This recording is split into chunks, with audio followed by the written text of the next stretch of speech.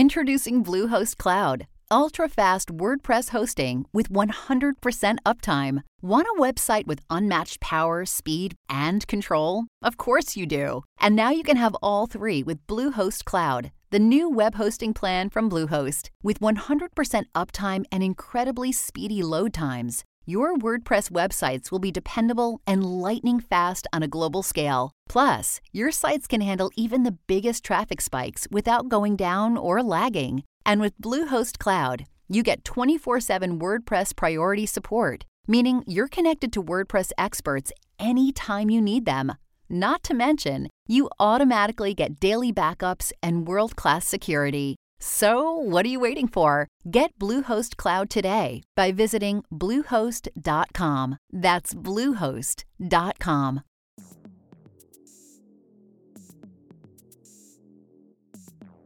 Hello, and welcome back to our latest installment of Eye for an Eye. We are your hosts, Julia, Lisa, and Matt, and we are here to determine whether the punishment, or lack thereof, fits the crime. Due to the graphic nature of some of the topics we will be touching on, listener discretion is advised. Good morning, ladies and germs. Or should I say good morning, good afternoon, good night, wherever you're at. Welcome back to your latest Eye for an iPod. I'm your host with my lovely co-hostesses. Tell them what's up, ladies. Hi. We should know. We have a special guest here. Oh, yeah, we didn't. Yeah. I'm sorry. Yeah, our friend Sarah, right? She's not my imaginary friend. I'm not talking Yeah. about right? Referencing people. But she's going to be here. She's actually helping host an episode coming up. But you might hear a little Matt talking to his imaginary friends in the episode. So I just wanted to... They all say hi. Note there. So today we have, let's say, controversial. As an understatement. Yeah, I think that's a good way to sum it up. But it's recent news. So if you haven't been living under the Rock of Gibraltar, you probably heard a little bit about it. If you have been living under the Rock of Gibraltar, check out The Sun, man. It's pretty cool. And before we get into this case, since it is a little bit quote-unquote controversial, we just want everybody to know, as we always say, the opinions in this show are those of ours personally and have to do specifically with this case. So just make sure that that is... Our views do not reflect CBS, NBC, ABC, ESPN, any of the major Fox News. I'm sponsored by CNN. I don't know about you. None of the major networks had anything to do with this. Yeah. So let's just put that out there so everybody's well aware. And without getting too political, because this will probably get a little political, don't think of it like that. It is political in a sense. But we also need to keep that in mind, the human casualties. It was made political pretty heavily. All right, Matt, who are we talking about today? Let's jump right in. All right, let's dive right in. So, if anybody has watched the news recently, you've probably heard the name Kyle Rittenhouse, i.e. Rottenhouse, but I'm just going to throw that out there. So, to me, he's a local hero to some. To me, he's a questionable figure, to put it mildly. But we're going to talk a little bit about him today, a little bit about the background, a little bit about the movement, and a little bit about the conflicting movements, if that's fair to say. Yeah. So let's dive right in. On August 12th, 2020, Jacob Blake was shot 4 times in Kenosha, Wisconsin by the local police. Jacob is a black man, and he was getting into his car. Police approached him, followed him to his car. As he was reaching into his car, he was shot 4 times in the back. He was shot at 7 times, but he was hit 4 times. Do we know why they went up to him? They just thought he was suspicious, or was it like... I don't remember. I believe he was pulled over and continued to drive until he got home. And then he went over to his house, and then they followed him back to his car because they said he was reaching for a knife in the car. That's why he was shot. That's an oddly specific thing to say someone's reaching for when you can't see them. That's what I'm saying, yeah. It sounds a little, right? Supposedly he was reaching into the front seat, and the officer told him not to move, and he shot him from behind. So. But okay, we can't go too far on a tangent here, but anytime you get pulled over, it's license and registration. Maybe he was grabbing his things and getting them ready. I mean, we have seen cases where, unfortunately, black men have been shot for literally doing everything you're supposed to do. Anything you can imagine. Yeah. whether you deserve. We have a really, really, really big problem in our country. That's why I said we can't go too far down. Well, a lot of these, like, whether they deserve to even be approached by the police is in question. Like the air freshener situation that just got tried, which we'll have to cover as well. The one that still kills me is Philando Castile. When you actually watch that video, it's disturbing. That's who I was talking about. Yeah. Because he was stopped. He said, "Officers, I have a gun in my car. Legally, yep. I'm allowed. Like, I'm going to reach for my ID now." With his son sitting in the back seat. It's like, we're gonna have to cover all of these because these are important to shed light on. Absolutely. Regardless of how political you feel. This should never be a political thing. This is a life or death thing. It's not. It is political. It winds up becoming that way. Political. But it shouldn't be. It's a life or death thing. Like, these are people being killed or being shot. Jacob Blake is paralyzed from the waist down now. Let's just put That's important to know. Jacob Blake did not die. He didn't die. He was shot. He was shot 4 times. So, at the time, obviously, and still in America today, there is a great deal of controversy between, I'll say, the black community, but really people of color and the police. BIPOC. BIPOC, thank you. Just covers it all. Protesters in Kenosha took to the streets to demonstrate against what they believed to be excessive force, what a lot of people did. During those protests, as unfortunately happens, we've seen, some of the demonstrators supposedly turned a little bit more chaotic. Amidst all that was going on that night on the streets, and several nights actually, this played out over about a week, a 17-year-old young man named Kyle Rittenhouse from nearby Antioch, Illinois, joined the fray. He was armed with a medical supply bag, and actually I have written down here an AR-15, but that's incorrect. It was an M223 rifle, so it's a custom-made rifle, actually intended for urban assaults. I like that you included that because I didn't know that. I thought it was an AR-15 as well. Yes, I actually thought it was. That's when I originally wrote these notes. That's what I thought it was. But I did a little bit more research, and the M223 was actually given to him by his friend, Dominic Black, who, well, it's his friend and his sister's boyfriend or something, fiance. They're related somehow. And it was given to him the night this happened. So he had a medical supply bag. Wow, then that day this was given to him. Yeah, so he's had on his way to Kenosha.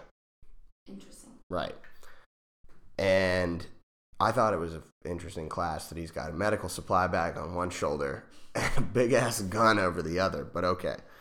And there are pictures of him with said big-ass gun. Yeah, oh yeah, there's images of him strolling right by the police. You can see on social media. And before the night was over, he became, I don't want to say like the banner carrier, but he was the main focus of all this. Unfortunately, and again, we're kind of going off on tangents, but that's kind of the nature of this kind of case. But the real problem gets pushed under. I think people now know more of Kyle Rittenhouse's name rather than Jacob Blake. For sure. Absolutely. And that's the sad thing. Like, what he did and the outcome of all of that has taken people. I think people even forget what he was doing there. Like to be honest, until we recapped it, I forgot the reason I knew he was there because of the protests. Yeah. But I forgot what the protests are for because everything has been about Kyle Rittenhouse. That's what happened when we talked about Brock Turner. Same exact thing. Right. It's like well, the victims she chose to do remain anonymously, but go check out that episode though. Yeah, and read Janelle's book because since then I have read it, and I actually listened to the audiobook, and I'm 95% sure she narrates it herself. Mm-hmm. Oh, no way. Which is really cool. Wow. Yeah. That has to be intense. I gotta find that. I'm a big fan of audiobooks, especially when they're read by the author. So I thought agreed, because then you get the feeling of the author. I need to start reading audiobook, or I should say, like, listening to audiobooks. So, Kyle Rittenhouse, this kid became a media sensation as well as a killer in the same night. About what he did? Yeah. We're about to dive into this bitch. Rittenhouse was hailed as a hero and even a patriot by leading conservative pundits, including Tucker Carlson, Ann Coulter, and Donald Trump, and accused of being a terrorist and white supremacist by leading progressives, including Ariana Presley, and leading to a polarizing media circus about the shooting, its perpetrator, and even its victims. So, Kyle, as we said, 17-year-old kid, wearing a green t-shirt, backward baseball cap, blue gloves, dark blue jeans, and some brown shoes. So it is an AR-15 style 223. I'm sorry, that's what it is. It's an AR-15, but it's a 223 caliber. That's what it is. I'll tell you something right now. It's a little secret. I know nothing about Yeah, I was guns. going to say, to be honest, all of this means nothing. I just know it's a big gun because I've seen the picture of him carrying it. So for those of you who are not gun aficionados, which I clearly am not either, it's a big-ass gun. It's a big-ass motherfucking gun. That's the extent of my knowledge. Is it a big gun? Is it a little gun? It's a big gun. Yeah, like so it's take down a boar type gun. Take down a board. Yeah, why? Is it an open carry state where like it is okay to like come with a giant ass gun strapped to your chest in the street? I believe so. Like, was that normal? I've been to Kenosha, FYI. Have you seen people just walking around with guns strapped to I their was there chest? for Cheese Fest. So. Oh, that sounds like so much fun. That had to be awesome. Yeah, yo. Can we go? Yeah. Kenosha's beautiful. It's right on the water. But you don't see people with like big ass guns strapped to their chest? I don't think you see that anywhere. Like That's what I mean though. Like, this should have raised alarms the second people saw him. Because there's no way to hide that gun. He didn't have it in like a duffel bag. It was strapped to his chest and he was just roaming the streets. Like, if I saw that, my ass would go home. Bye. Yeah. Like, fuck what we're doing here. I'd be That walking kid- the opposite way. Like, where you going? Like, dude's got a big ass gun back there. Like, I'm Away going from away that. from that dude. Yeah. Because he was legit, like, we will post the picture. So- He was legit walking around with this big ass gun strapped to his chest. It's the size of Matt's arm, and Matt has long arms. When we get into it, I'll tell you guys this.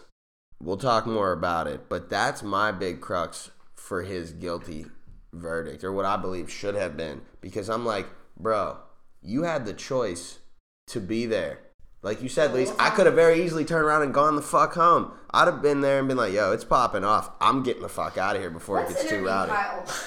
Yeah, Kyle, if you hear this, we want you on here, man. We'd like to have a few words. Although now that he's become some sort of fucking famous political figure, it's probably going to cost a lot of money to get his ass anywhere. We're not paying you a fucking dime, but we want you on the show. So if anybody's friends with Kyle, holler at us, bro.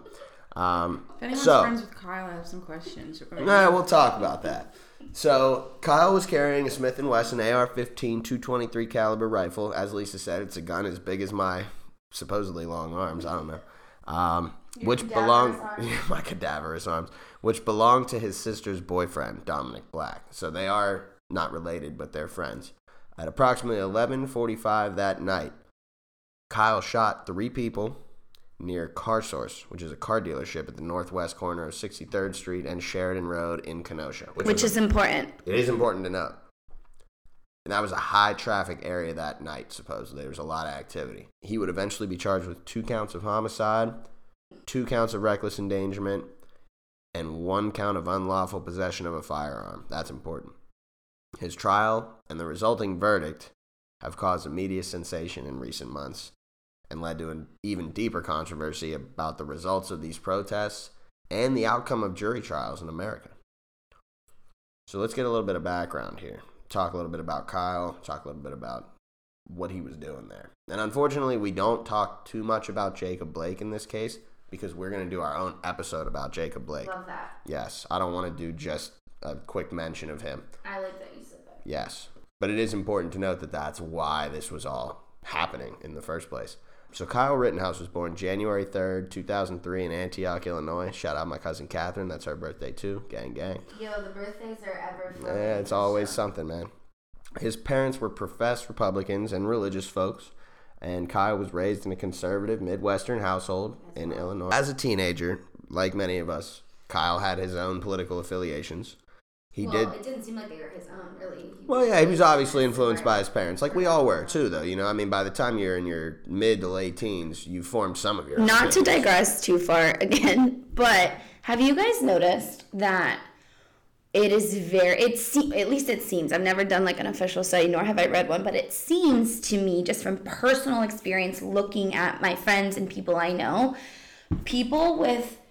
you never see people with a Democratic family turn Republican, but you can see a Republican family has someone turn Democratic, or like more towards, like Yeah, I think that's I think political parties are a spectrum that we don't obviously talk about. People are so fixated on their camps, but I feel like there's so many different facets of each one that there's not like I wouldn't consider myself like a staunch Democrat, but I definitely am more that way, more liberal facing.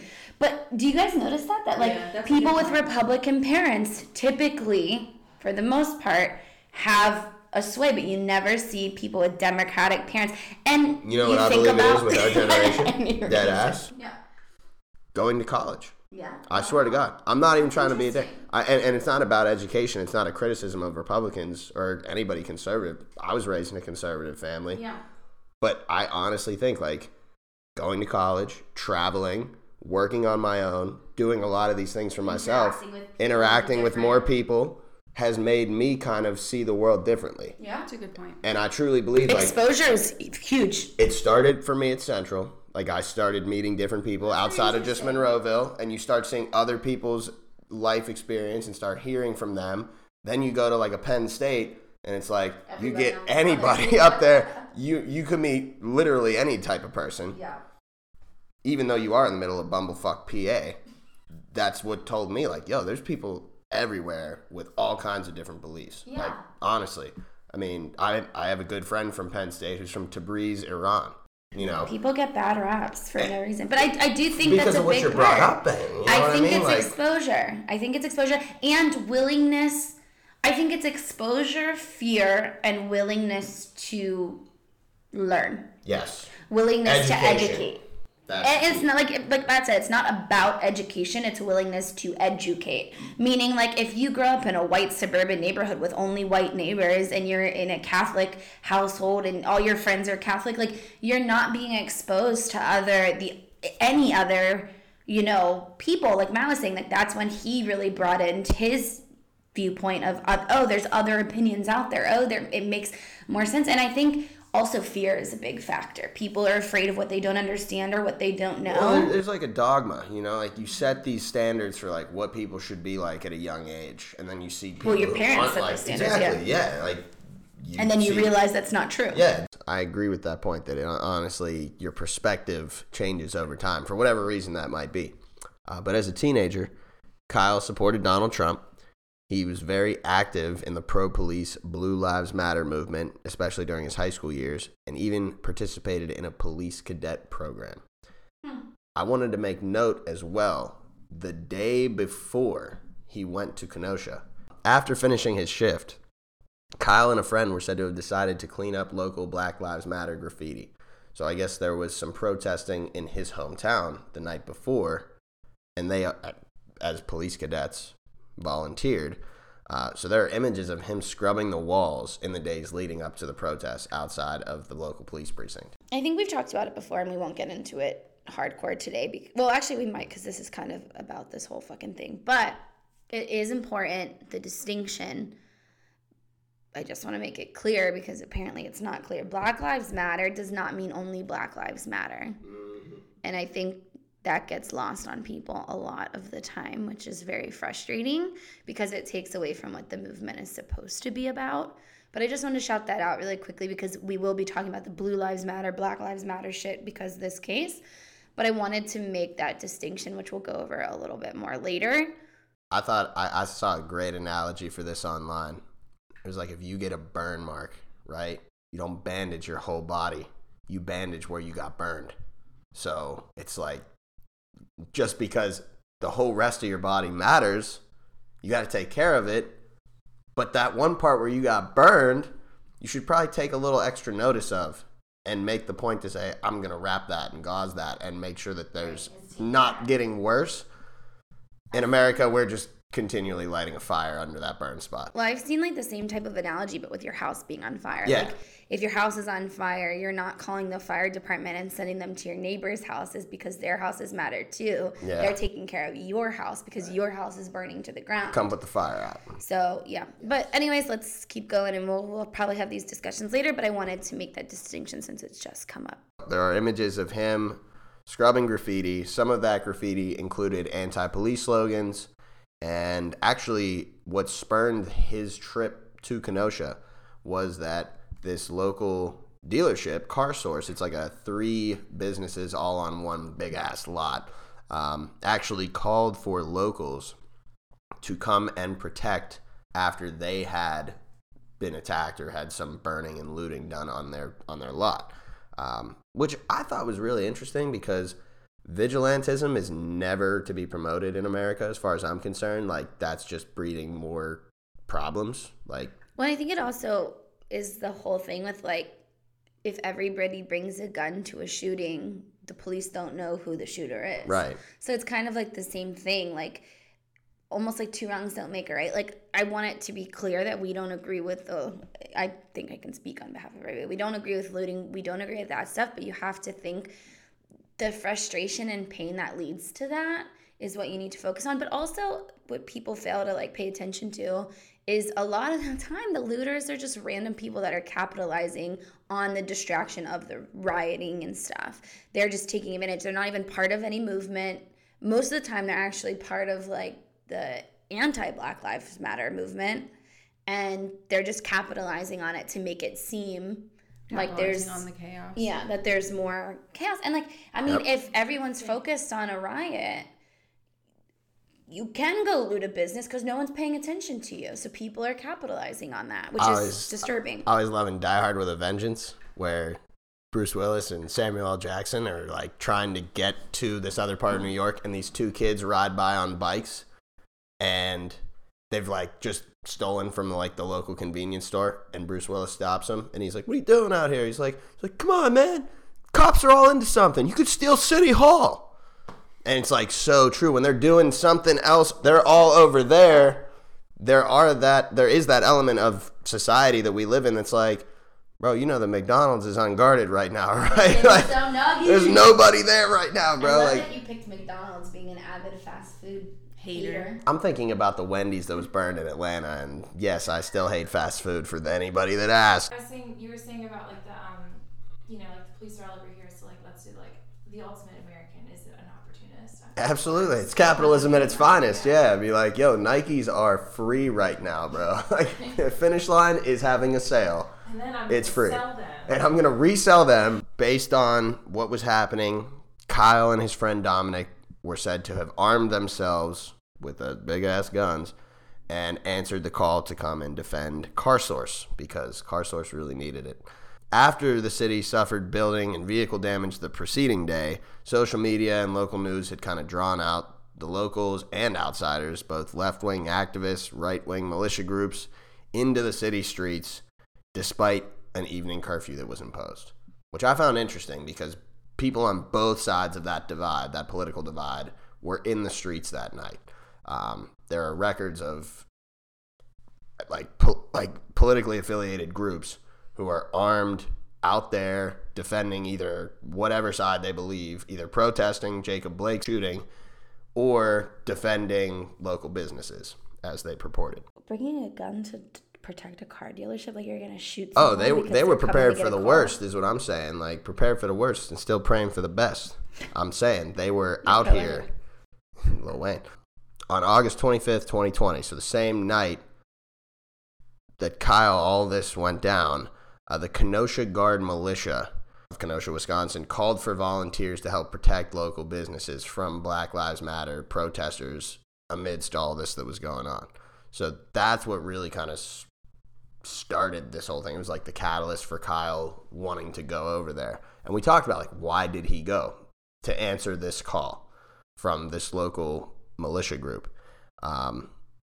So Kyle at the time was actually serving as a paramedic and wanted to participate at least in some capacity. Grabbed this AR-15, hopped in the whip, drove across straight lines from Illinois to Wisconsin, and he and his friend Dom drove from Antioch and met up with a group of local militias who had come out for the same reason. So they were here claiming to be defending local businesses with this Kenosha Guard is the name of the group. They're a local right-wing affiliated group who were active during the protests that week, again claiming to be there to prevent destruction of private property by the protesters. Some people affiliated with that group have since been identified as radical. I know it's shocking. CarSource isn't, so obviously it's like an automotive business. There's a dealership, a used car lot, and another car lot just a little further south that had been pretty badly damaged during the first two nights of protests. So yeah, I should say this happened the third night that all this was going down. So let's make note of that, August 25th. CarSource had suffered $1.5 million in arson damage on the previous night. So it's safe to say, and it's fair to say, there was some elements of violence in the streets that night. There were people who were there to wreak havoc, cause damage. Unfortunately, these protests tend to bring out the worst in people. As it gets dark, people kind of start to lose inhibition. You fall into the mayhem of the crowd because so much of this, particularly this case, was caught on film.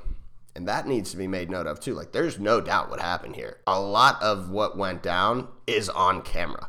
And both of these elements, whether you were with a right-wing militia, quote-unquote, protecting local businesses, or you were with Black Lives Matter protesters, some of whom, as we said, got a little bit rowdy, there were that element existed. So let's just leave that out there for interpretation. I'll just leave it at that. As we said, so the shootings took place shortly before midnight along Sheridan Road in Kenosha, after the protesters were moved out of Civic Center Park following clashes with law enforcement. Police and armored vehicles actually drove protesters south away from the local courthouse and Civic Center Park, which is like a center of the town park. Police presence was actually criticized out there because they said they were being too forceful with some of the protesters, like rubber bullets, tear gas, armored cars, shields. So you're looking at a full riot gear at this point. And we've seen that a lot recently with the and again, not to go off on a tangent at all, I will say one sentence and then not elaborate, but where was this kind of militant police presence for the Capitol riot? Right? They were the guys in there. That was everybody. Yeah, they were in Charlottesville. Yeah, and in Charlottesville. Yep, same group. You have to think, who are the people protesting or rioting when a police presence like this shows up? It ain't the white people. Look at the demographic of the people protesting when police bring out the rubber bullets, when they bring out the spray, when they bring out lethal force. You guys ever seen Bad Boys 2?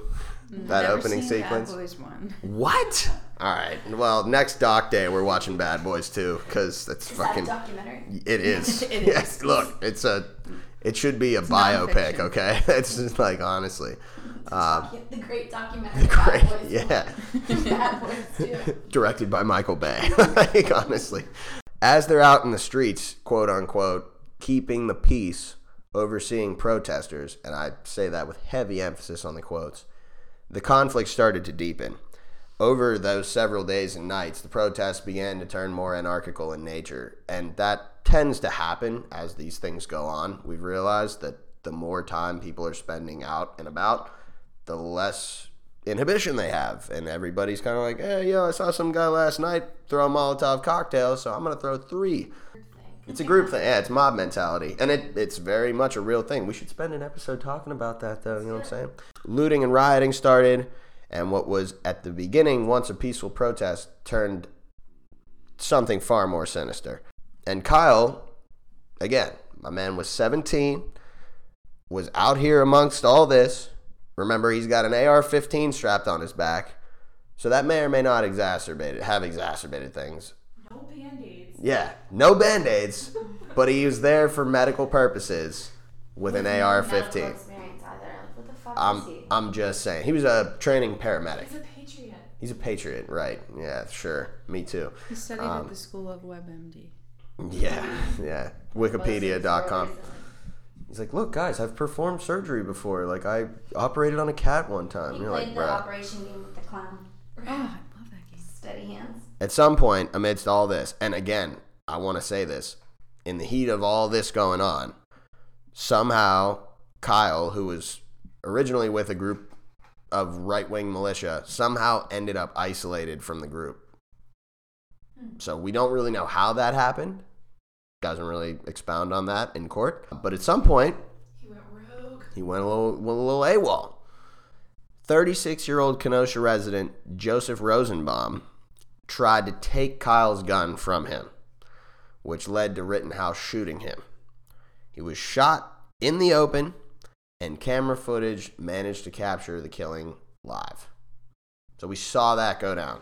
And I'm not necessarily saying we should post that video because snuff films ain't really my cup of tea. Shout out to Griggs.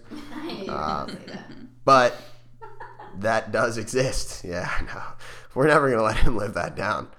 I'm going to be at his wedding and be like, bro, remember that time? Not even as the best man. Just get up and be like, remember Just that get up and be like, hey, yo, you still watching people getting killed on TV, bro? That's it. So Joseph Rosenbaum tried to engage Kyle Rittenhouse, who avoided, and when I say engaged, tried to assault him. We don't know why they started fighting. Probably Me personally, I'm thinking it's because he had a big fucking gun on his chest. Yeah, I'm like, bro, what are you doing out here? Yeah, like... It's like fight or flight, like we were saying. Like, we would get the fuck out of there if we saw a 17-year-old walking with a gun bigger than him. Well, see, I don't know, Lise. I thought a lot about that. I probably would, but part of me also, like, when I was 18... You think you would have rushed Kyle Rittenhouse? Probably wouldn't have rushed him, but I might have said something to him. Like, been bro, like, bro, why are you carrying that big-ass fucking gun out here? Yeah. And if he would have started some shit with me, yeah, I probably would have said something to him. You would have gotten killed. Probably would have gotten killed. But I think, like, testosterone, a lot of adrenaline, everything's flowing out there, and you're strapped with a big-ass gun, my dude. Well, like, also what has never been reported and what we probably won't really hear about is what words were exchanged, right? We don't. Like, Yeah, we don't know. You know what I mean? Like, maybe he was insulting him. Maybe he was yelling racist shit. Like, me and Kyle, maybe he was, like, saying some crazy shit. Or maybe it was genuinely Rosenbaum just literally, like, bro, give me that gun. Like, you don't need to be having that here. Like, you're going to hurt somebody. Something. I mean, maybe he just asked him if he could borrow a cigarette, you know? Like, we don't know. I have no idea. Or maybe, like, he felt afraid and was like, can I use your gun? And then Yeah. he was like, that was my gun. He's like, yo, is that gun real? He's like, yeah, bitch, and turns on him. It's like two toddlers. Yeah, it's honestly.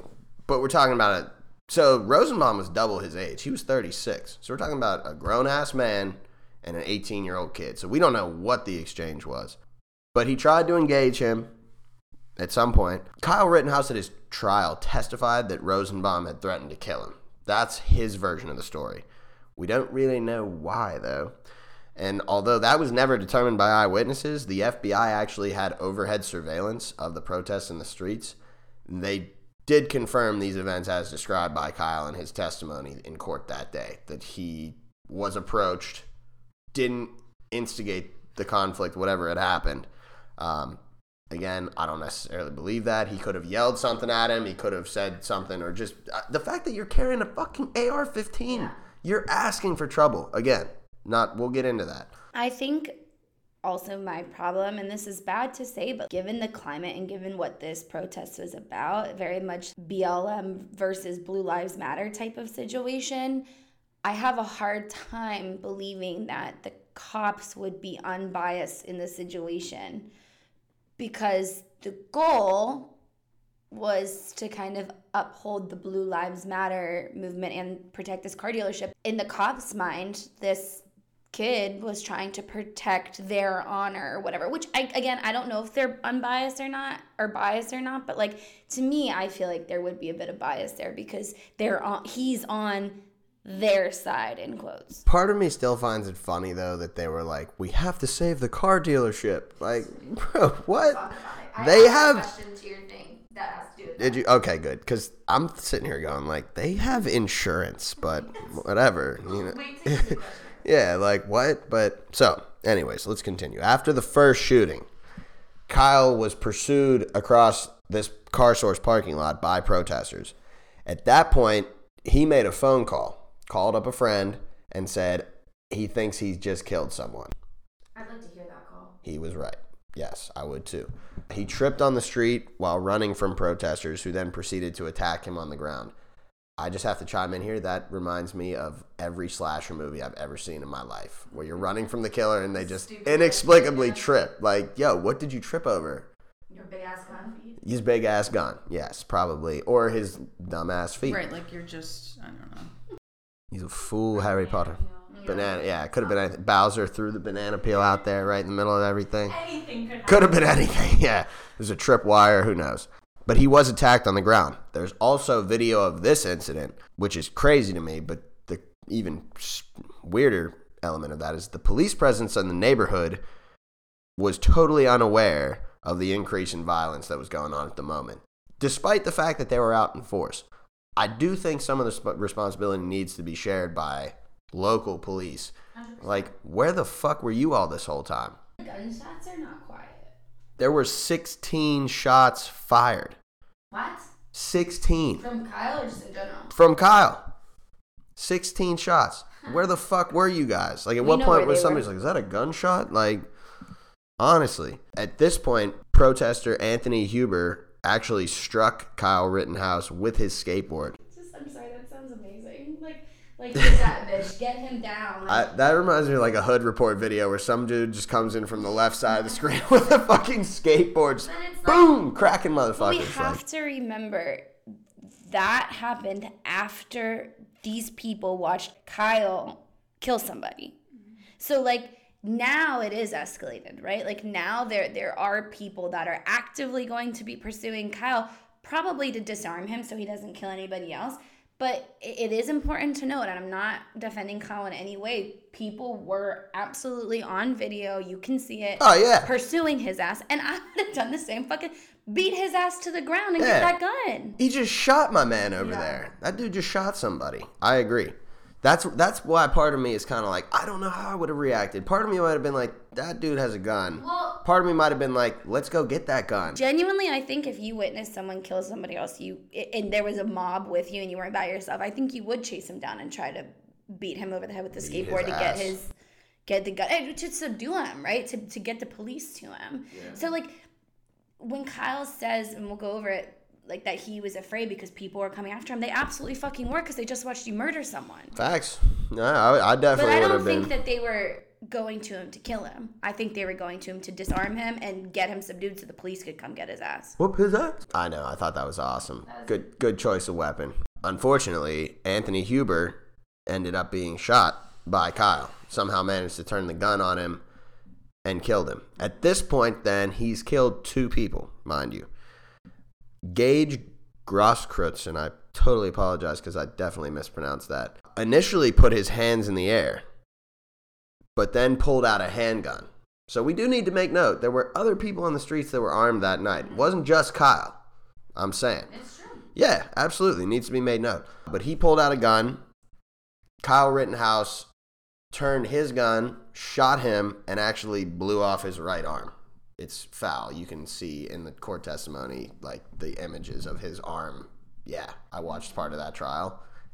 There are images of him being, like, led out by other protesters with fucking rag for an arm. It's foul. Arm missing, hanging off of his fucking shoulder. It's disgusting. I will say, not defending anything Kyle Rittenhouse did, but in this entire situation, the only shooting I can kind of not justify, but I could understand would be that one. Because you saw him pull out a gun. And now, first of all, now you've killed 2 people in front of these people. So someone probably was about to shoot Kyle. Like, they were like, we need to stop this fucking crazy kid because he keeps killing people and who knows who's next. So I think at that point, Kyle realized, like, oh, he is about to shoot my ass. And I think that's a genuine fear. And I will say, that's the only time I will defend anything this asshole has done, but, and not even defend it, because I would have done the same thing if I had a gun and this kid had a gun. It's like the same thing. People are always asking, where are the people, the good guys with a gun?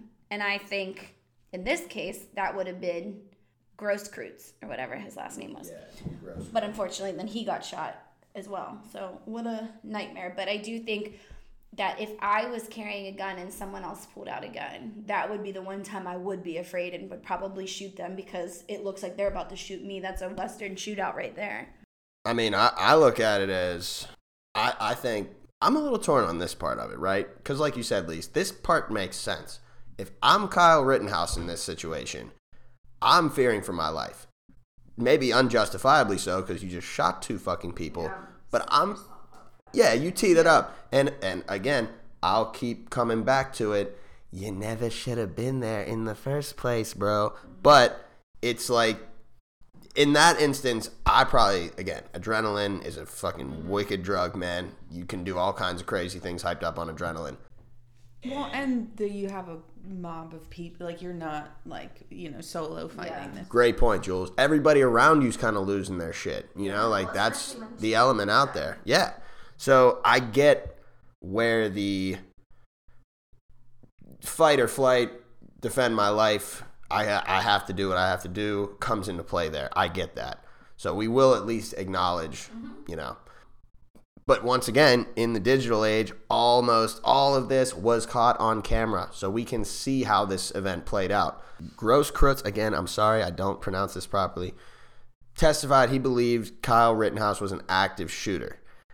He had, and I mean, Grosskreutz did, had license to carry, concealed carry permit for a handgun, and was carrying his legal Glock 9mm at that night. He approached Kyle Rittenhouse, who at the time was on the ground. So Gage went up to him, put his hands up, because he'd just seen him shoot Anthony Huber. At that point, he pointed his handgun and advanced on him, basically thinking, like, that's the only way I'm going to be able to get up to this dude with my gun out. Yeah. So he was then shot in the arm. It severed most of his bicep, so anything below, like, the upper part of his arm was gone. And that's where we hear that at least 16 shots were heard on video during the time that Kyle Rittenhouse was on the ground.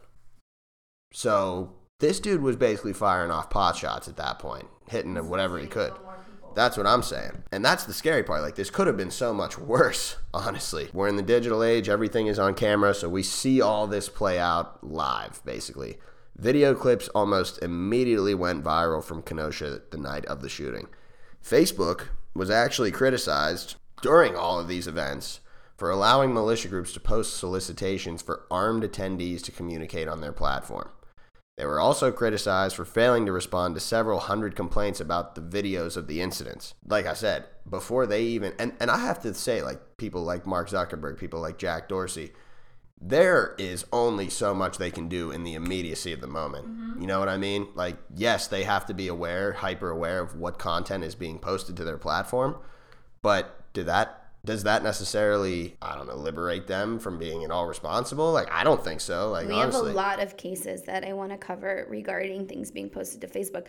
It's a very interesting conversation. And did you know, they're very sad and horrifying videos to watch, but if you, like, Google, like, Facebook content watcher or whatever, Facebook hires people after a lot of these incidents, not this one specifically, but they hire people to go through all the videos posted to Facebook and flag and delete the ones that are, like, extreme. And the stories, some of these people whose job it is to go through these horrific videos and get them taken down so people don't see them, is very, horrifying. Very sad. Like, the shit that they describe seeing is horrifying. That job it's sounds very, very scary. Miserable. So, Facebook did, in this case, actually, I mean, they received some criticism for it, but that same day, which I found interesting because it's almost like they let the communication happen and then we're like, oh, take it down. But they removed the Kenosha Guards post and classified the event as a mass shooting. So I think we talked about this a little bit before, but the classification for that is 3 or more people shot in one incident is a quote-unquote mass shooting.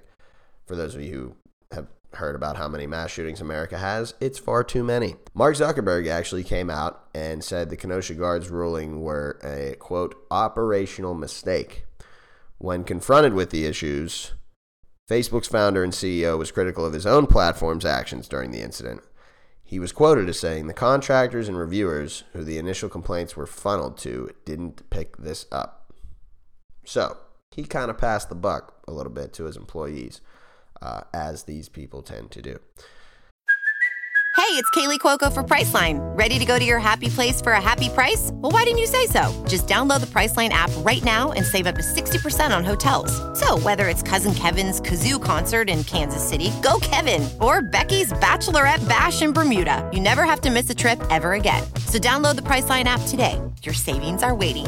Go to your happy place for a happy price. Go to your happy price, Priceline. Acting as a self-appointed security guard against all the rioting, Rittenhouse considered himself a militia member, although he is not connected to any extremist groups. That is worthy of note because that's where he actually took his defense from. And Facebook received a lot of complaints about posts praising him, so searches related to him were blocked and his profile was removed. Because he was looked at, like, Sarah, I think you said the word patriot. A lot of people started throwing that term around and calling him a patriot that night, saying this kid did what he had to do, etc., etc. To me, all of the bullshit that went on that night, the craziest thing that happened to me, and you guys can feel free to defer because obviously there were a lot of crazy things, following the series of shootings. So at this point, Kyle's alone again. He's gotten away. Kyle Rittenhouse approached the police, gun on his chest. Big ass gun on his chest, hands in the air, and the police drove right past him. And this is on video. This is on video. All this is on video. Unaware that he had just shot 3 people. That's actually probably the most viral image from that night. Probably the craziest thing I've ever actually seen with my Dude, it's like ridiculous. He's literally walking by armored cars with a big fucking gun on his chest, gloves on, backwards hat. Like, he literally looks like he just killed somebody. He did. And they're like, he did. And he's hands up, hey guys, and they went right by him. If you don't want to believe that there is some type of bias, yeah, I was just going to say that. Keep that shit to yourself. But it is crazy because he literally just walked unabated past a group, an armed man. We'll post that picture because it is like that video clip. We have to. It's like striking. It's the most confronting. You're right. Like, I mean, obviously, watching people get killed in this protest is absolutely horrific and horrible. But I think when you think about the state of our country and like how these things keep on happening, that would not have been the case had he not been a white little boy. A white male. At that moment, his white untouchability powers were in full force. And reached the ultimate nirvana. Yeah. I think that is why it's so confronting, because that if you didn't think that there was a problem before with the biases of our police force and of the way the BIPOC community is treated by police, that is the image that should wake you up. And unfortunately it didn't, because go fucking figure, but that is the image that slaps you in the face and shows you, wow. I agree. That to me was the most striking image of the evening, is this dude. And it's funny because there's like red and blue lights. There's chaos on the other side. And my man's just rolling up with a big ass gun on his chest, chilling, unfazed. Yeah, you know, like he was walking into the high school football game. He's hanging out. So, as protests died down, Kyle Rittenhouse returned to his mother's home in Antioch, Illinois. The next day, he was arrested and charged with first-degree homicide, first-degree reckless homicide, and attempted homicide. He was held in a juvenile facility and was released on $2 million bond. His social media profile blew up after this. Like, immediately following, he became, like I said, this was all on camera, yo. So everything that happened, people are literally playing out in real time. Thank God. I mean, it didn't help at all in this case. It didn't, but thank God, though. Like, thank God that, I mean, it's disturbing when you see people videoing things where you think that they should be helping, but in other cases, this is how you get these people prosecuted. This is how you get the case against people, because there's no way to fight the evidence in front of your face. Although, like I said, in this case, fuck, we might as well have done nothing, but... Yeah, it didn't help. It's sad, but it's at the same time, it's good to know that there are people out there who are keeping an eye on these things, and that social media has, despite all the evils, some good proponents to it. Let's talk a little bit about his trial, because this is where shit really started to get a little haywire. I guess that's not appropriate to say. Shit has been haywire for this dude since he decided to hop in the car with a gun. So on January 22nd, 2021, the very beginning of this year, the conditions of Rittenhouse's release were changed, and he was out on $2 million bond so that he could not consume alcohol, have access to firearms, or associate with any persons or groups known to be a threat to others based on race or religion. Those are unusual terms of release and that are not normally associated with being released on bond. But after further research, it turns out these changes were made to his conditional release after he was seen on January 5th at a bar with his mom a couple days after his 18th birthday, drinking beers in Mount Pleasant, Wisconsin. They were posing for pictures alongside 5, we'll say, white men, and were caught singing "Proud of Your Boy," a song used by members of the far-right radical group Proud Boys political organization. We'll call them. dumbest fucking name in all of society, but I absolutely digress. no creativity involved. Proud Boys. It just sounds like a bunch of pedophiles. That's what it sounds like. Yeah, dead ass. I think of that's the first thing I think of. In this couple of these photos, Kyle flashed an OK sign, which for those of you who don't know, take your pointer finger and your thumb, put them together, throw up the 3, and say like, okay. Okay. But that is a hand gesture that is used by white supremacists. I've literally done that to people and been like, okay, and then like, oh fuck, never mind. They're taking over things that should go over. Yeah. Well, there are certain things that I'm like, see, bro, like I'm not gonna stop being like, okay, because I'm not a white supremacist and I couldn't even be misconstrued as one. I hope so. It's like when you do like accidental gang signs in the wrong neighborhood. There's no such thing as accidental gang signs, honestly, Sarah. Shout out the gang. I'm saying, like, we don't fuck around. But I agree. It's almost like, even if that wasn't totally obvious, there are some far-right affiliations in Kyle's family and in his past. I mean, we can point to it, the way he was raised. How you've gotten exposed to all of these ideals. And what are you doing in a bar with the Proud Boys? Like, I'm just going to keep it a buck. I've never been to a bar and been like, wow, this looks like there's a lot of white supremacists in here. And also... and stuck around. How, is he... How... I don't know. Were his parents cool with it? Like, yeah, Kyle. His mom was drinking with him in the bar, taking pictures. He went... Okay, to his mom. he's also not of legal drinking age, correct? Yeah. Nope. Okay. So how is not he that that's served? just a cherry on top. Who are But... these bartenders? No, he's their hero is the sad thing. Speaking of that, and we talked a little bit about this, but let's make another point. Conservative pundits took to the airwaves to defend Kyle's actions that night for various reasons. Tucker Carlson, in all his brilliance. Thank you, I appreciate the joke. Tucker Carlson claimed that Kyle Rittenhouse and other militiamen were forced to fill the void left by police inaction, which to me is hilarious. It's like, yeah, sure, because we need these fucking clowns to do that. While Ann Coulter retweeted a tweet advertising Kyle Rittenhouse as a bodyguard and said, and again, Ann Coulter, I want him as my president, which is hilarious because she likes Donald Trump. Yeah, she's so stupid it hurts. That's the thing. It's like, yeah, he's literally half the age he has to be able to even run for president. But one day, that's who Ann Coulter's going to be. From her wheelchair is going to be talking about fucking Kyle Rittenhouse. Oh, God. Let's do it again. Oh, man. Even former President Donald Trump came out in advance of the trial and said about Kyle, he seems like a nice young man. After the trial was concluded, Kyle Rittenhouse was even invited to Trump's Florida estate at Mar-a-Lago. I'll leave my thoughts and feelings on that particular person open to interpretation because I don't have time for all that bullshit right now. In addition, right-wing groups allege that the 2 murdered BLM protesters were quote-unquote criminals who had been arrested for sex crimes and assault in an attempt at justifying Rittenhouse's actions. But he took Gage, Joseph, and Anthony and basically turned them into the perpetrators of all this and said that, you know, they were the reasons that all this happened. Criminalized them to victimize himself.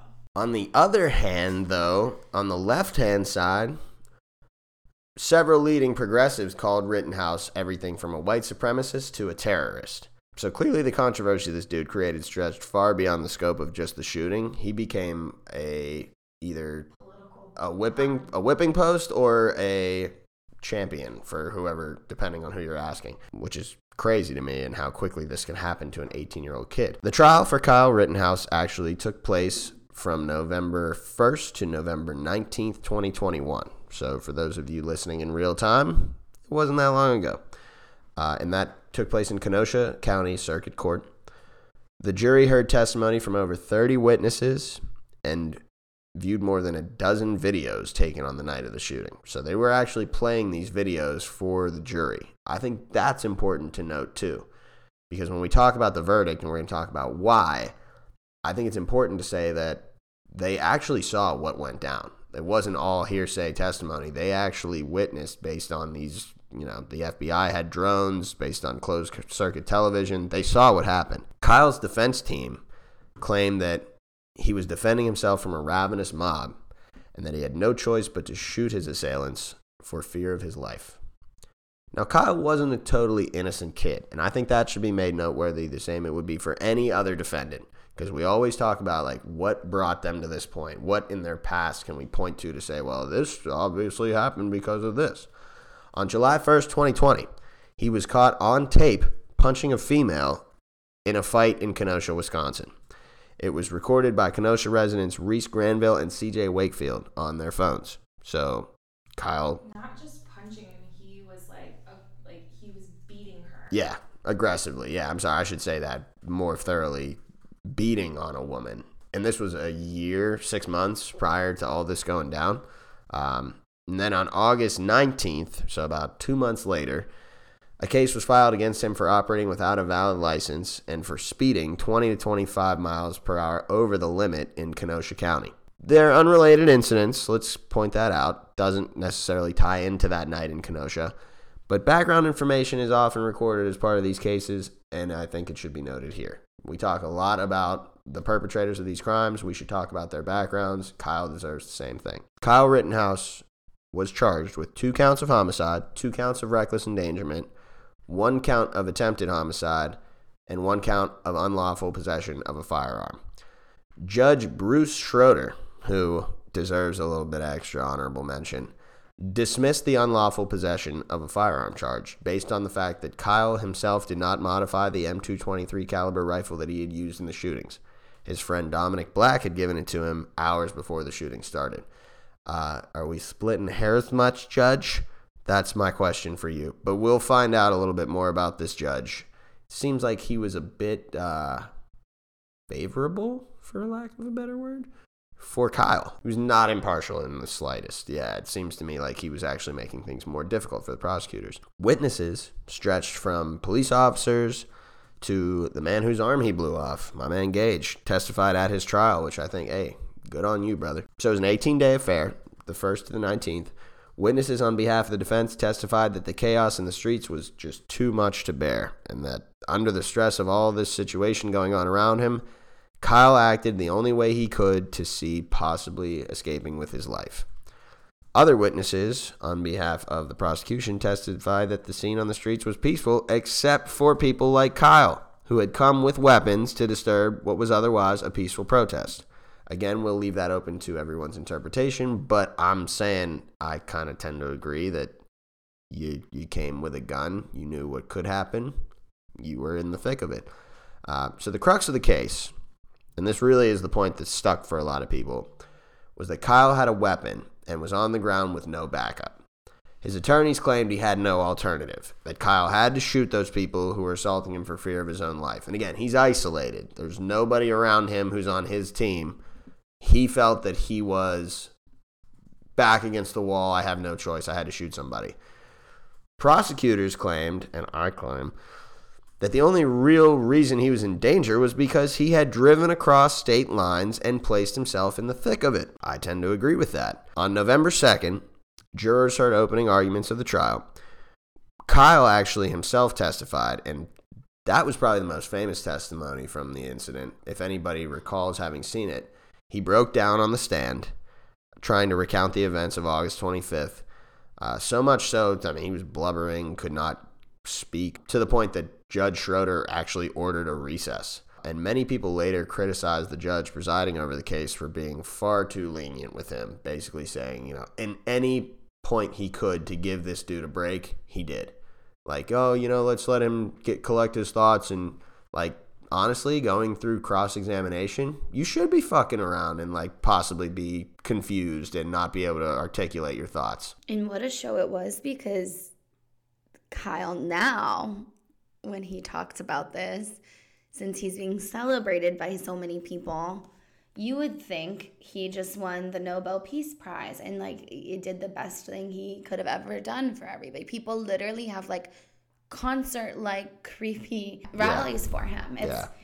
It's very bizarre, because I feel like that, to me, was an act, and we can go over it. I mean, I think for sure killing someone, no matter who you are, is a traumatic experience, but I think that breaking down was he was afraid he was going to jail for the rest of his life, not because he was regretting any of his decisions, especially because so many people are uplifting him.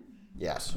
Including the judge. It's almost like justification in his own mind with all these people giving him such credence. It's disgusting to me. One note about this case, actually, where it's pretty obvious that Judge Schroeder, whatever, dismissed the charge of unlawful possession of a firearm against him. That would have carried a minimum sentence of 5 years for carrying a manufactured, altered weapon without a license. So we're talking about he changed the weapon. I guess Dominic, his friend, did. I don't understand what that means. So you can alter a gun where it fires automatically, like from they made semi-auto this into to an automatic. auto. Yes. Yes. That's crazy. That's why, and that's what everybody said. Like the judge threw that charge was probably what he should have been stuck with, at the very least, is he was carrying this gun. An automatic weapon. Yeah. Isn't it illegal to alter a gun? Yes. Carries a 5-year sentence. What's happening? What's our country fucking doing? If I shot someone today, this is not what would happen. No, I would tend to agree, Lise. I've been worried you were going to shoot me before, and I at least thought there would be some justification at the end of it all. That You're so stupid. No, I'm just saying. At that point, it became, if it wasn't already obvious, it became apparent that Kyle was getting some extra leniency that otherwise would have been more difficult to navigate had all the charges stood.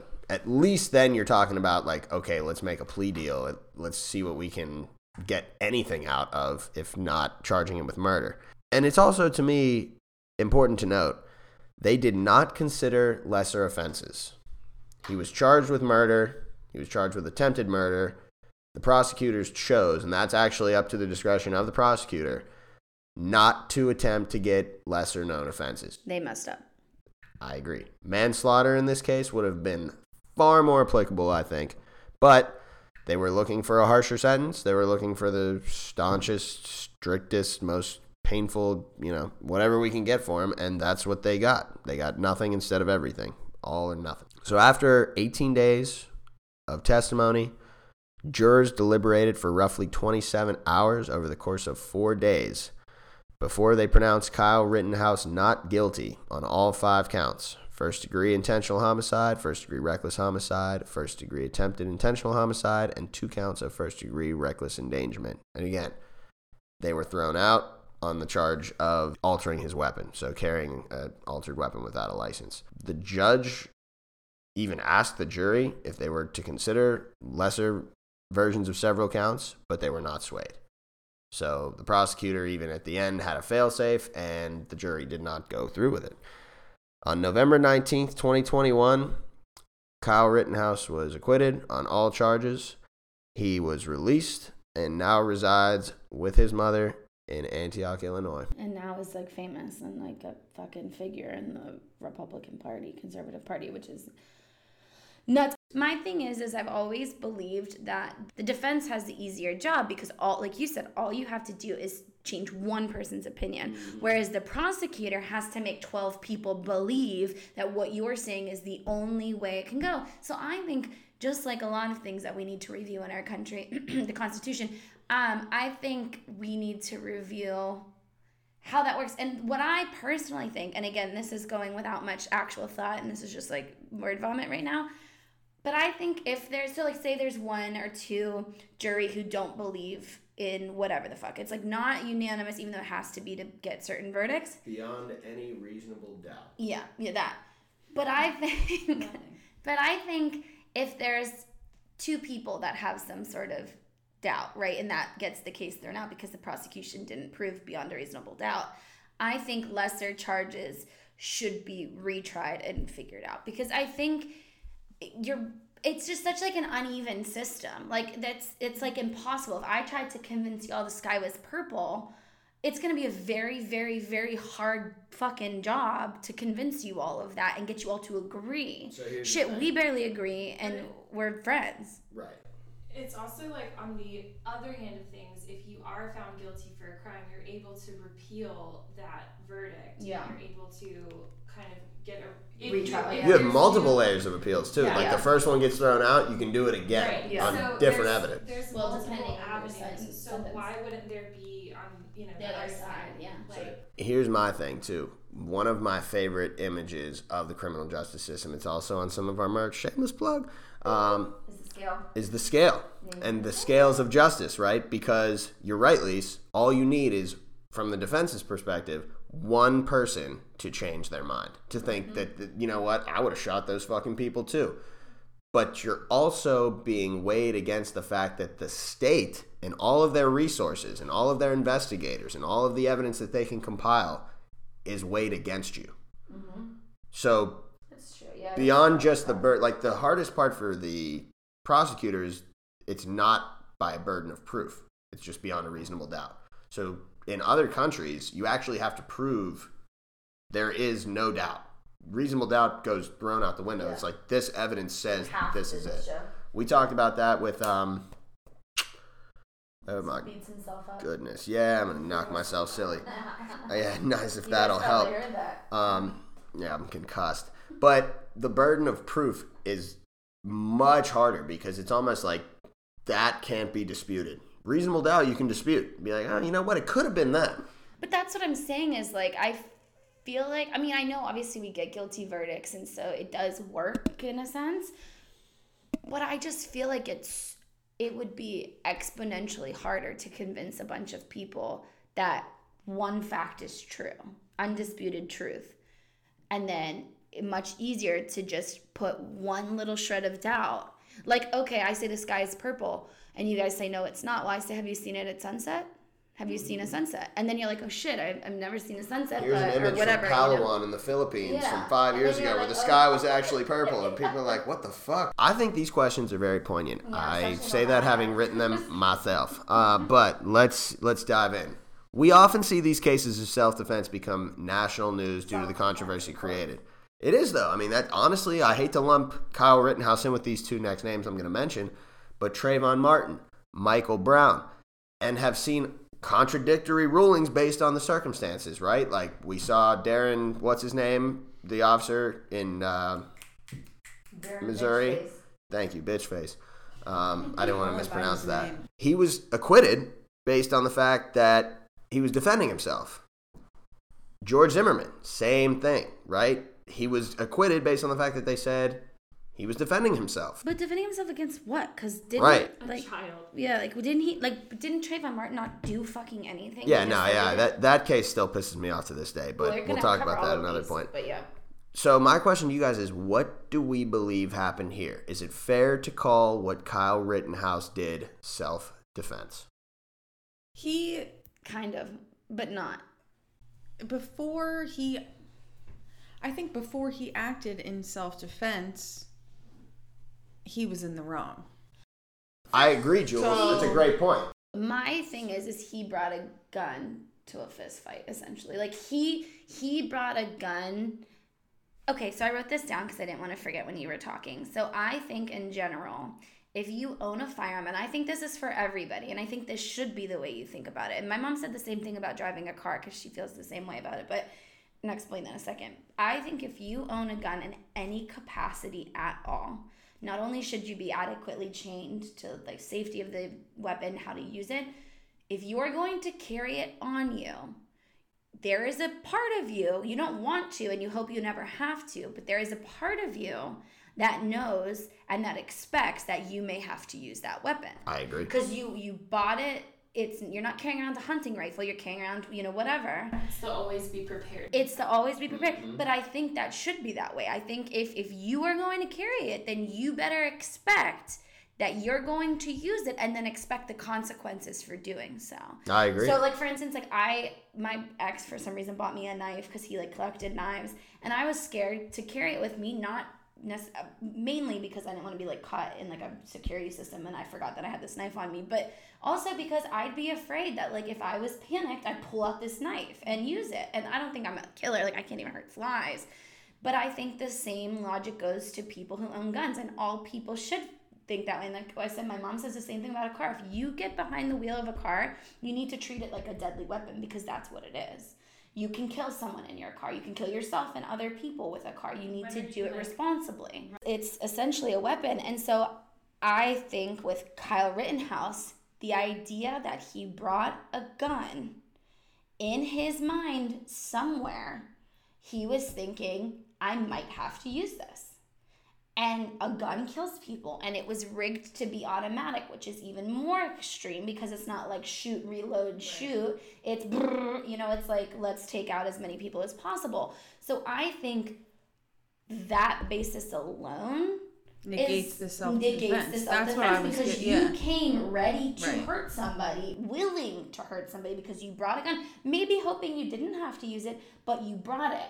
You don't fucking bring a gun to a tea party because you're not going to kill anybody. You know what I mean? It's like, if you have that weapon on you, you're prepared to use it. He made choices that gave him the option for self-defense. Exactly. That's that I couldn't put it any more directly than that. And Jules, you said it too. He was in the wrong before he ever had to defend himself. Right. You shouldn't have been there with the intention of, I have this big ass gun just in case. And you don't need a gun to defend a car dealership, please. Like, get the fuck out of my face. To me, that is You're going to shoot someone over a car. That is the funniest thing about it to me. And that defense goes with any of these protesters. Like, well, they were burning and looting. I'm like, dog, Wendy's is worth like $90 billion fucking dollars. They can replace the building. We could go burn down 10 Wendy's and they're still in the black this year, okay? They're not going to lose money. So what the fuck are you doing thinking like, oh, I'm going to go, me and my buddies are going to stand outside of here like, hey, don't burn this car dealership. Like, bro, get the fuck out of here. But I think when you come with a gun, that's the intention, right? Like, if you come loaded with a weapon, part of you's expecting and willing to use that weapon. My paps told me, and I'll never forget this. God rest his soul. I miss him every day. But I'll never forget some of the conversations I had with him. And the one thing he said when he was talking about guns, he fought in Korea. He was not a gun person. Like, honestly, was very anti-gun.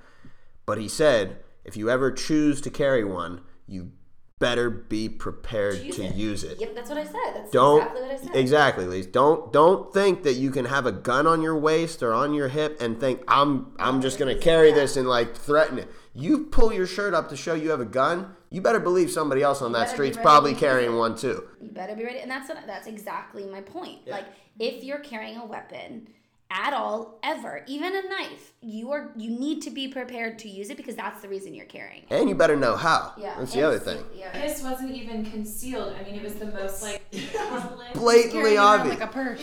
Yeah. I mean, like, is that alligator skin? Like, no, it's actually a Smith & Wesson. But to answer your original question, is it self-defense? I think, like you said, like Sarah said, it turns into it. When we talked about what actually happens, I do think he was attacked. It shows he was attacked. And I think it was mainly because this man was probably like, why the fuck do you have that strapped to you? Because he's probably thinking like we are. Like, if you have that, you're ready to kill people. Also, like, you're a kid. Don't waste your life like that. So I think immediately, because Kyle was carrying that around, he was ready to...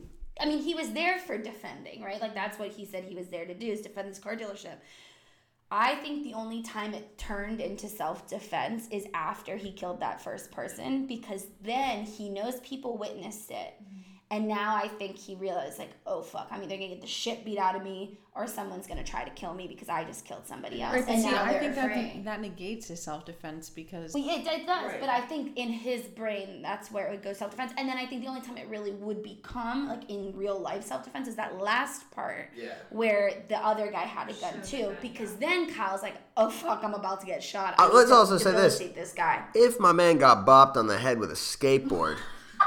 The only case where I think he would have a legitimate argument for self-defense that he caused them all, so I still don't understand if that would be considered self-defense.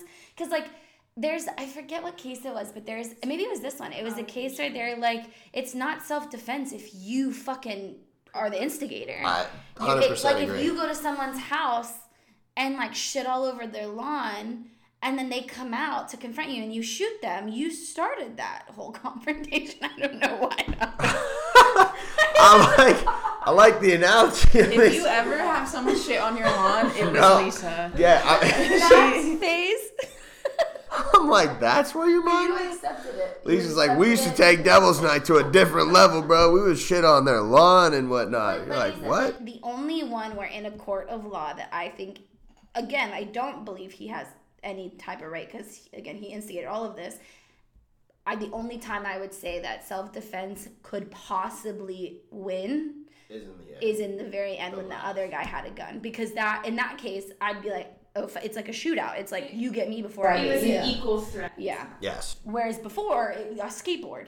He got hit with a skateboard and he shot. The first guy, he didn't supposedly do anything to him. He confronted him, but we don't know. I don't know what was said. Maybe he called him a pussy. I don't know. So a question I added because I was just curious what you guys thought while we were talking about it. Do we think the car dealership should have called on civilians to protect their business rather than asking for, say, police or boarding up their business or somehow getting their cars out of there or just accepting, like, okay, the loss and insurance? Like you said, there's no way that they didn't have insurance. And I'm sure if their community is this fucking wild that the community would rally with them to fix the damages. I mean, I understand 1.5 million or whatever it was is a lot of money to lose. There's no problem raising the $2 million for Kyle and bailing him out of jail. Yeah, right? Yeah. So do you think the car dealership was in their right to call in civilians? Because why didn't they call the police and say, listen, we have this much in damage, we need forces here and like maybe the forces were being used to protect on the streets or whatever, which clearly they didn't because look at what happened. But do we think that civilians should be protecting shops? Like, do you think it's a civilian duty? No, Absolutely not. No. Can we put that very plainly? Fuck no. Easy question to answer. All right, now Matt's questions again. No, honestly, I think that's a great point, though. It definitely needs to be mentioned. Like, what were you doing there? It's like, well, I was defending the car dealership. Like, get the fuck out. Good. One of the risks that you take as a business owner is that someone will come and mess with your business. Yeah, that's why you have insurance. Yeah. Like, that's why insurance companies make a lot of fucking money. And again, I don't agree with people like looting and destroying property. I never think that that's okay. But like at the end of the day, one, you have to look at who's doing it, and two, if it is people from the BLM protests, you have to look at why. Like the only way to get attention and to get people to get out your anger and frustration when this shit keeps happening over and over and over again, I would fucking be burning the streets down too. I mean, I empathize a lot. I don't think it's right. But like when you're that frustrated, people are dying left and right, unjust, by the people that are supposed to protect them. What the fuck else are you gonna do? They say that there's a quote, I'm gonna have to find it. There's a quote about riots where it's a riot is the last resort for people who aren't heard or something like that. Yeah, it's like the most extreme measure to get to build attention for your cause. Yeah, well, and it's also like the idea of screaming, right? Like obviously when you scream, people shut down and they don't listen to you, but people scream when they're frustrated, when they're not being heard.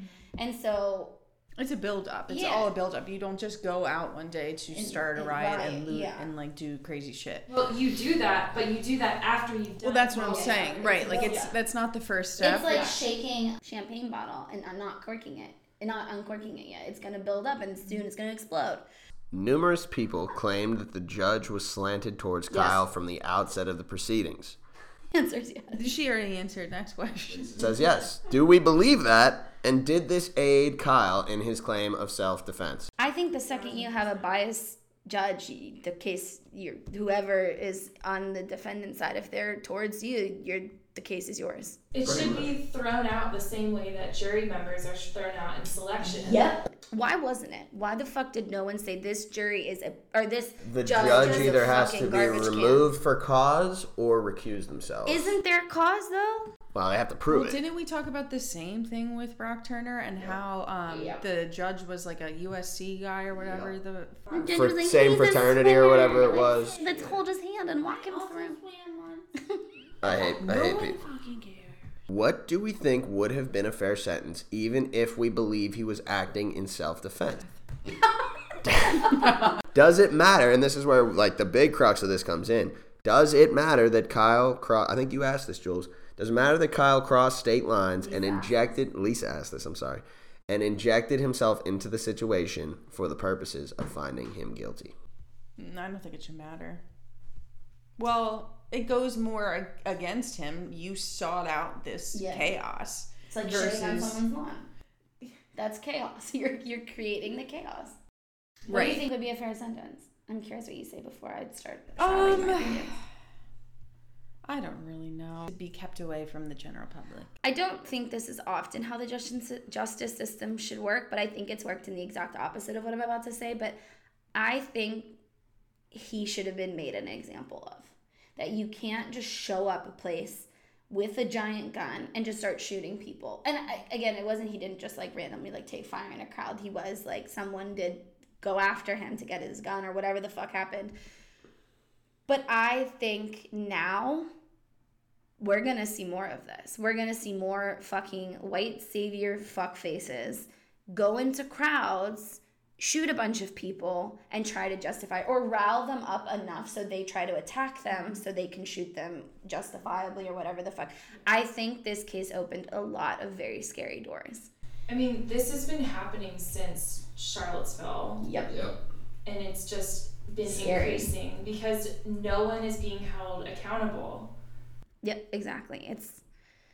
It's frightening. It really is. And I think fair sentence-wise, I think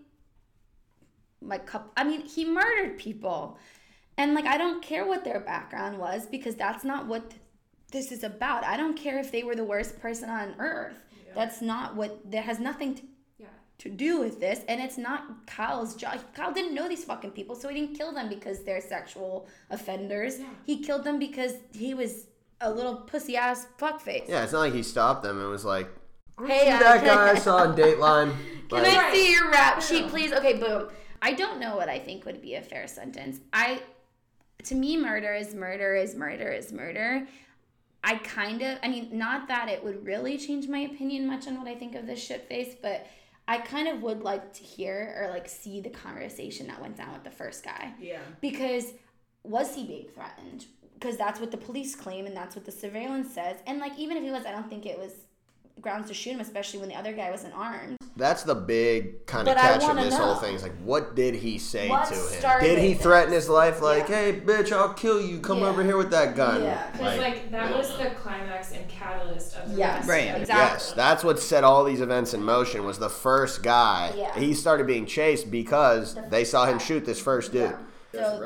So that's why I don't, before I would make a decision, I think he should get at least a year or two in jail at minimum. Hold that thought. My next question leans right into that. Should lesser offenses have been considered by prosecutors and jurors when deciding his overall guilt? He was probably facing at least 12 years and up. Yes. Because if he was convicted on only one of those charges, it was 12 years, and then one was 60, another one was 12. The years with the making changes to the guns, statute. So he was at most he was probably facing 80 years in jail, but at minimum it seems 12 was one count. After the judge threw out that weapons charge, is 12 years. So, do we think lesser offenses should have been considered by prosecutors and jurors? Yeah, I think the prosecutors should have done any it's okay, well, we're not gonna get this count, let's do that. I just feel like there was so many missed opportunities in this case. Yep. And I also think something that we have to consider is he shot off 16 rounds. So he could have hurt. Right. At that point, you have no regard for who you hit. Yeah. Two of the charges were reckless endangerment, so that's a good point. Right. We do need to say that. Right. He was charged with that. 0 people, you could hit 1 people, you could hit 16 people. Well, and actually killed 2 people. It's not just one person. Not saying that killing one person's okay, but he didn't just kill one person. He killed one person and then killed someone another time and then tried to kill a third person. So this is what holds me up, and again, our last question is always the same when we have a conclusion, and I'll just make this point real quickly before I ask the question. He did recklessly endanger people. He was carrying an altered automatic weapon. He did these 2 things for sure, and yet was found not guilty of them. Or the charge was thrown out, which is hilarious to me. Not hilarious, and it was disgusting. all based on self-defense, right? All based on the premise of self-defense. That was his whole argument. He was attacked. He had no choice because he was... So, as we always round off the questions with, do we believe eye for an eye was met in this case? Sarah, I'm going to ask you to answer first because you're our guest. No. Nope. Final answer. No need to phone a friend. No need to ask the audience. Jules? Absolutely not. Absolutely not. Lise? Nope. Can we harmonize on this one? Hell no. Hell no. Nice. No. Hell no. Yeah, you guys all went to the same time. He's the range is high. Yeah. He's like, hell no. David Ruffin and the Temptations, y'all. Thank you very much. I'm curious, Matt, you didn't answer question number 3, or question number 3. What do you think would have been a fair sentence for Kyle Rittenhouse? I think he should have been. We know. I think based on the 2 charges that we know he committed the crime. He was carrying an automatic weapon. Whether his buddy gave it to him or not, he didn't ask the question. He didn't be like, I mean, honestly, that might not have been the first thought to cross his mind, but my guy, it was an AR-15. And I think he definitely should have been charged and charged and prosecuted for reckless endangerment. He fired 16 shots. With an automatic weapon? With an automatic weapon. He could have just sprayed a crowd. Exactly. So, I mean, who knows? I wonder if it would have been different which is disgusting to say, but if they would have seen it differently had he hit people with those extra bullets. That's another thing, yeah. Because then where's the self-defense? Right. You were just firing off random rounds, But what do you think, sentence-wise, it should have been? How many years? I mean, I know, it's 5 years on a weapons charge, right? And then for reckless endangerment, at least 2 counts of that. I mean, I think 10 years in jail would have been very much appropriate for this dude. I agree. I think that's a really good sentence, actually. I hate to go here, but say his name wasn't Kyle Rittenhouse. Say he's a black kid. Yep. And he's walking around with an AR-15. He wouldn't have made it out there. He would have been dead on the spot. spot. He'd have been shot. He wouldn't have been prosecuted. He might have been shot. He would have been killed. If there were a trial, they would string him up. Yep. Absolutely. And if someone didn't kill them before the trial. Exactly. I hate to take it to that point, but it's true. This whole thing started over a controversy about a black man being shot by police. Again. Let's take it to the level of, again. Let's take it to the level of, say the shooter had been a black man. He would not have I had a discussion with my sister and my stepmom while I was home for the holidays, and we talked about whether I feel it's you should remove all identifiers, right? When you're if you want to strictly discuss crime and punishment, all identifiers, male, female, race, age, all of that should be taken out of the picture. As at least, I guess, to a caveat to that is, repeat offenders and things like that. That is still, whatever. But yeah, I mean, I think if we were talking about any, that's a time to kill. That would be a really interesting way to present cases, is not give any description. I mean, I do think it's necessary for cases like this because it is 100% to do with race, but I think in other cases that would be a really interesting way to do it, to tell the story without giving any identifiers of the perpetrator. An unbiased jury in America does not exist anymore. I don't believe that. No such thing. It's a thing.